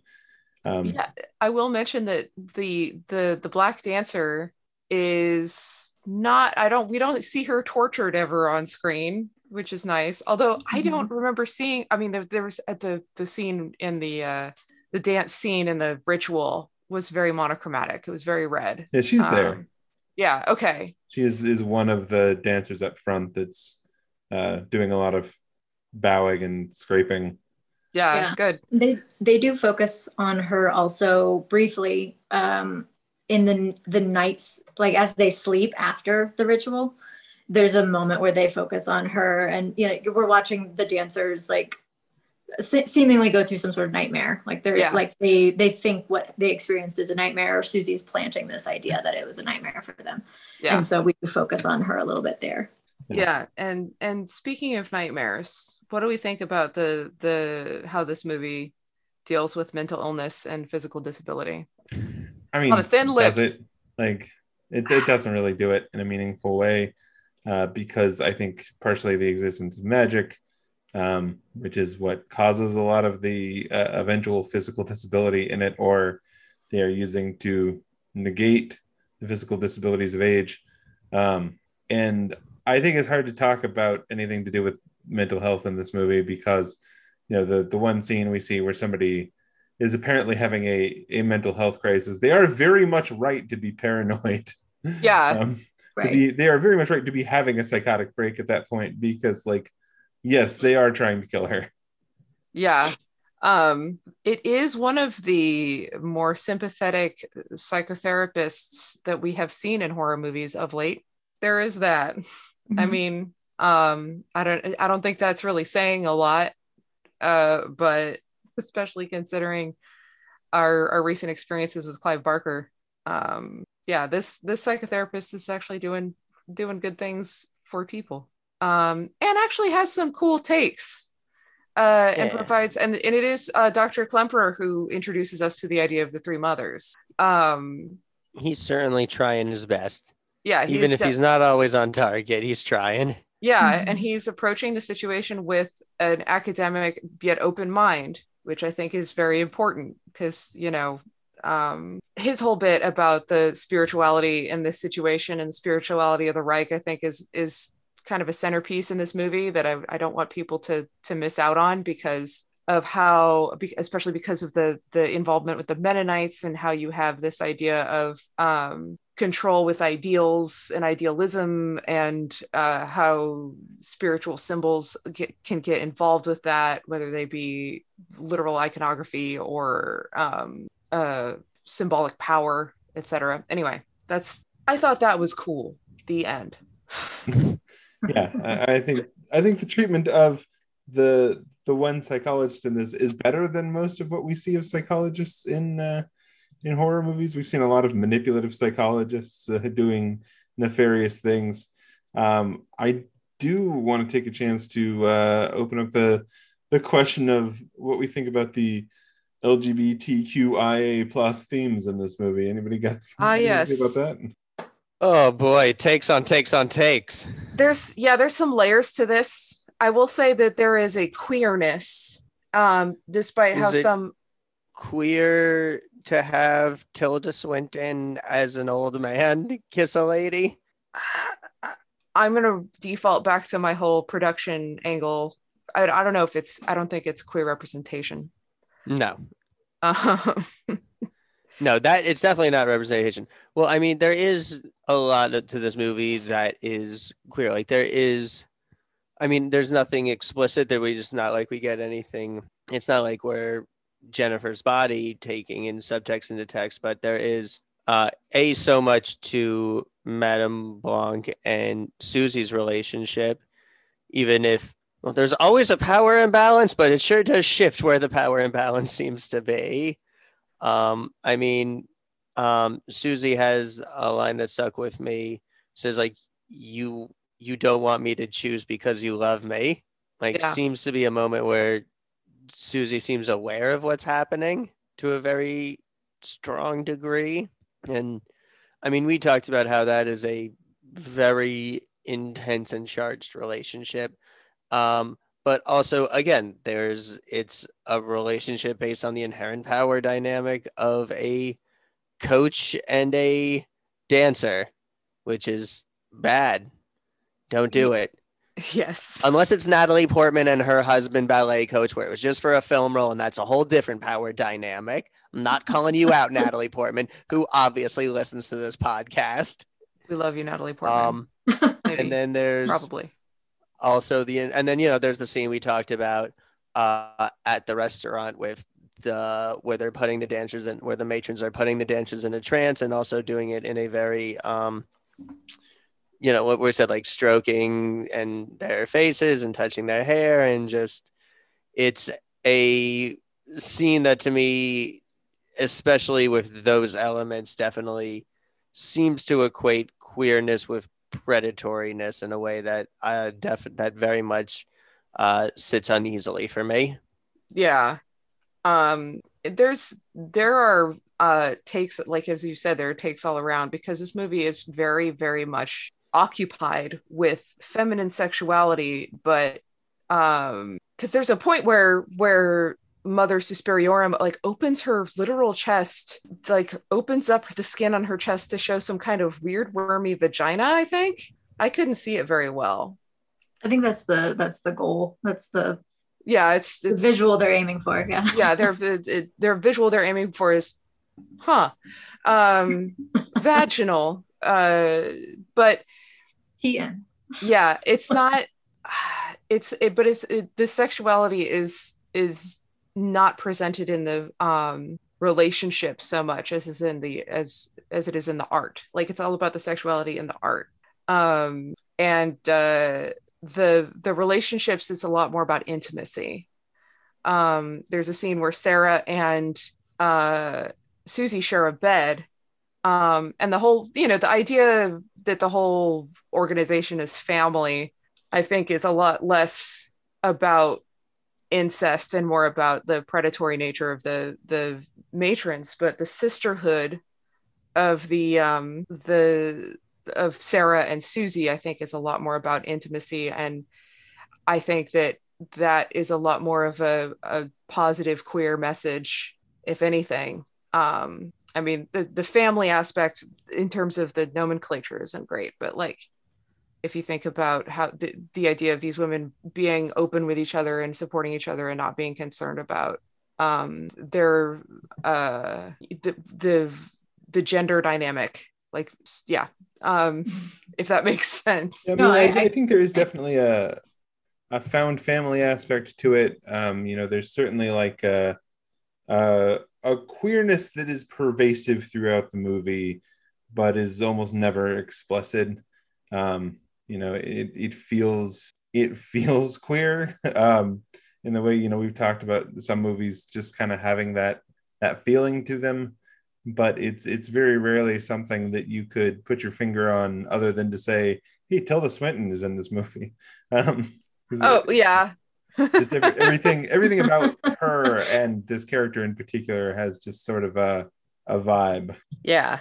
And that can be art scene as well as Tilda Swinton. Yeah. Well, I think Sue, like you said, found family is definitely a theme there, and I think Susie's kind of sympathetic in that, and maybe she's representative of that part of queerness in general, in that she grew up an outsider within her family. She never really felt like she had anybody to rely on, or anybody who really cared about her.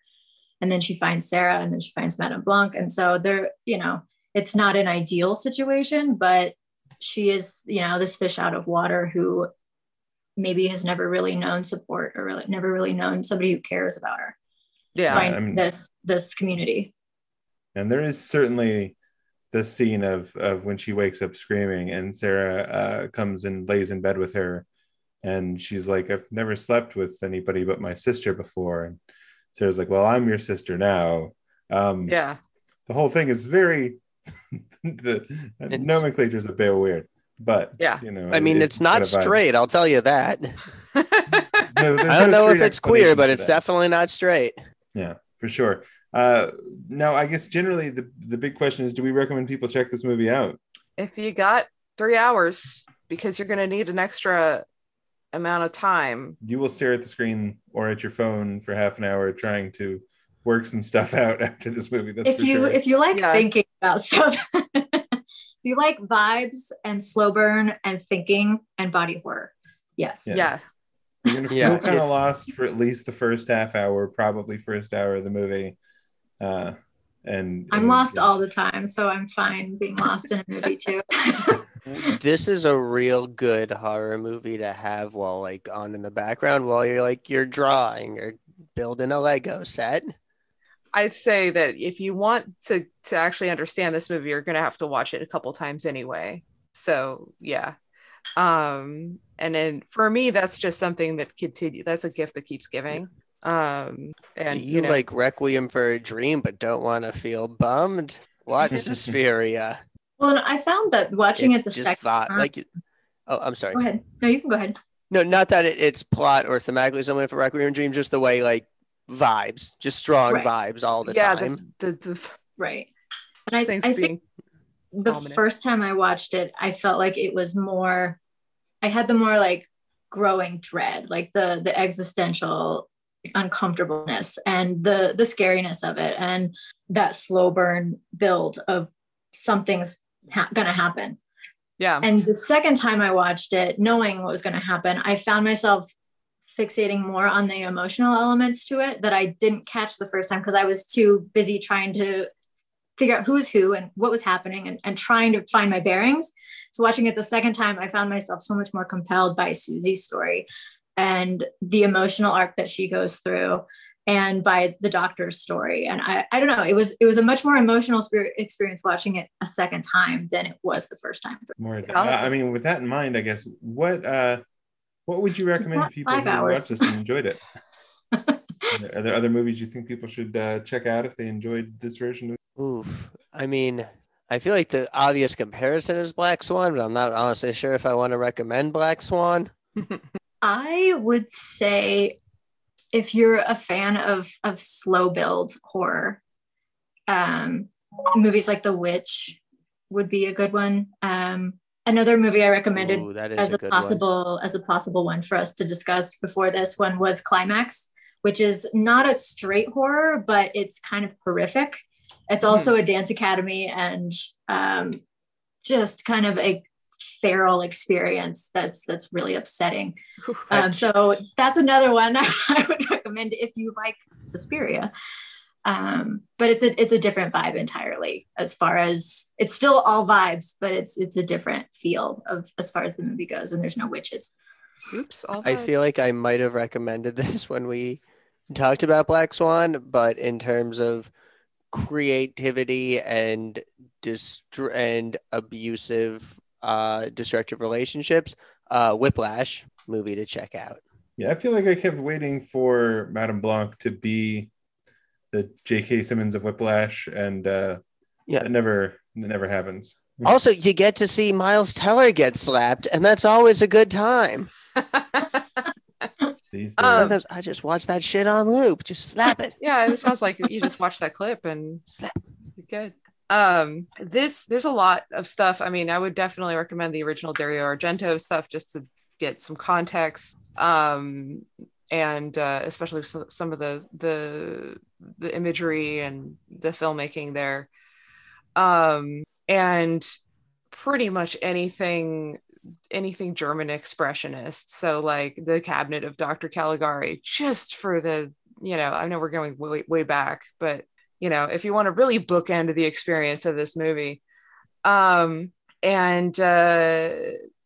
there's a German series called Dark, which kind of has the same sort of sense of Cold War dread, but it has a lot more to do with nuclear power, about a little town in Germany that has some sort of time jump situation in it, and I don't really want to get into it, but it is a very German experience, I think. That this movie also happens to encapsulate, like with the vibes and everything. Certainly Dark does not have the same amount of feminism and kind of interesting progressive elements that this movie has, but in terms of the vibes, very similar. And then there's a lot of anime that has this kind of quality. That, I mean, I'm watching an anime called Princess Tutu, which is very, very thematically the opposite of this, but it's about a dance academy and doing magical dances and shit. but in this case, it's like a magical girl thing. So if you like dance and magic, this is that, but there's no body horror or witches. Well, there might be a witch, but I'm not sure. I think I was thinking throughout this that this is the most A24 movie I've ever seen that isn't an A24 movie. Yeah. That it is scary music intensifies throughout. It has that mood and that feeling of like being unsettled throughout this movie. Because immediately, like when I was thinking about what to recommend, the first thing that came to mind is a thing that I full-heartedly feels in spirit with this movie, but that I hate to recommend because it made me feel bad, is Hereditary. Hereditary is a movie that came out of real bummed out. You want to talk about Requiem for a Dream? Like Hereditary is like, it is genuinely scary, but it's a real bummer. And along with that, Midsommar, same director, has the same sort of feel to it. Did not bum me out quite as much, but is very much along the same lines. Also, this last week I watched Saint Maud. It is a well-made movie that I do not care for because it is about religious fanatics, and I frankly have had enough of that in my life living in the American South. That I was like, yeah, this feels very believable. I don't like it. I don't like it at all.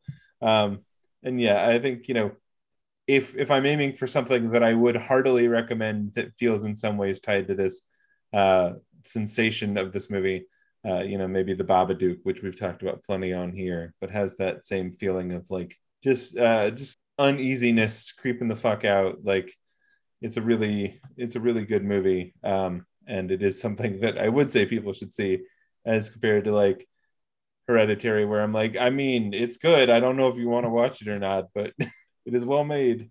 Oh yeah. Well, and speaking of things that are good but hard to watch, the Lars von Trier trilogy, the Antichrist, Melancholia. I mean, they're good. They're well done. Very difficult to watch. If you want something that is like basically the body horror scene, but the whole movie, Antichrist. We do not heartily recommend Antichrist, but it is similar in some ways. Yeah, I don't. Yeah, I'm just saying. Yeah. Well, with that said, Skylar, where can people find you online? Yeah, you can find me on Twitter and Instagram. My handle is @SkyPatridge, and that's SKYEPATRIDGE. And then on my website, and that's SkylarPatridge.com. Super simple. Fantastic. And Emily, can you let people know where they can find you online as well? The Megamoth. I'm Megamoth @Megamoth on Twitter, Patreon, Tumblr, the internet, megamoth.net. And you can find me at Mega_moth on Instagram.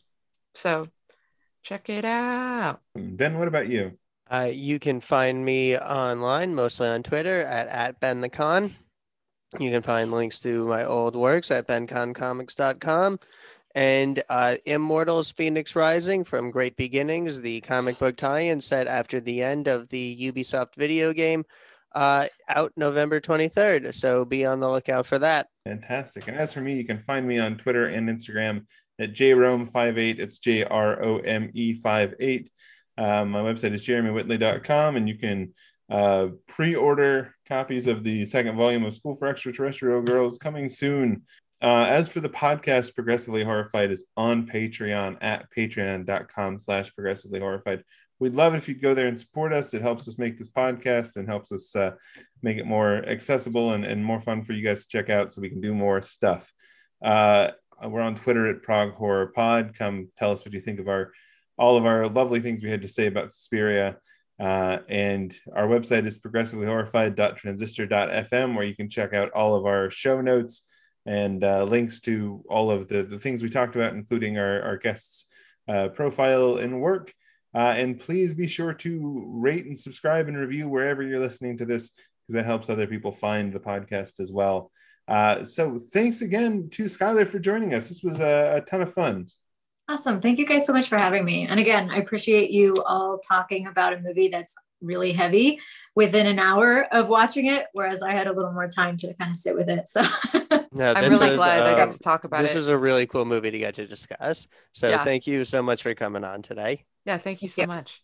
Yeah, I watched it very late last night. I can tell you, my wife literally walked in the middle of the sacrifice scene. So she walked in the scene where there's an actual demon blowing at people's heads and everything is bloody and on fire. I had to be like, oh, that's not what all of this has been like. But Can someone cut that scene with the dialogue from the Kids in the Hall skit where like the deaf demon is just like, I squish your head, and then everyone's head actually explodes? Talk about the 80s. Whew. Talk about Cold War, maybe. No. I know what Gen Z kids are into, and it's Gen X Canadian sketch comedy. Does anyone else feel of a huge sympathy with Tilda Swinton in this movie being the person in between the actual Mother Suspirium and the ancient as mother? Are you saying that Tilda Swinton is the millennial in this movie? Well, yeah, that was kind of what I said earlier, is that kind of the transitionary role, and she winds up kind of being the sacrifice between the old and the new. Yeah. I totally agree. She's trying so hard, but still beheaded by the boomers in the end. Right. Fantastic. Well, we'll leave you on that note. Thank you for everybody for listening. And until next time, stay horrified.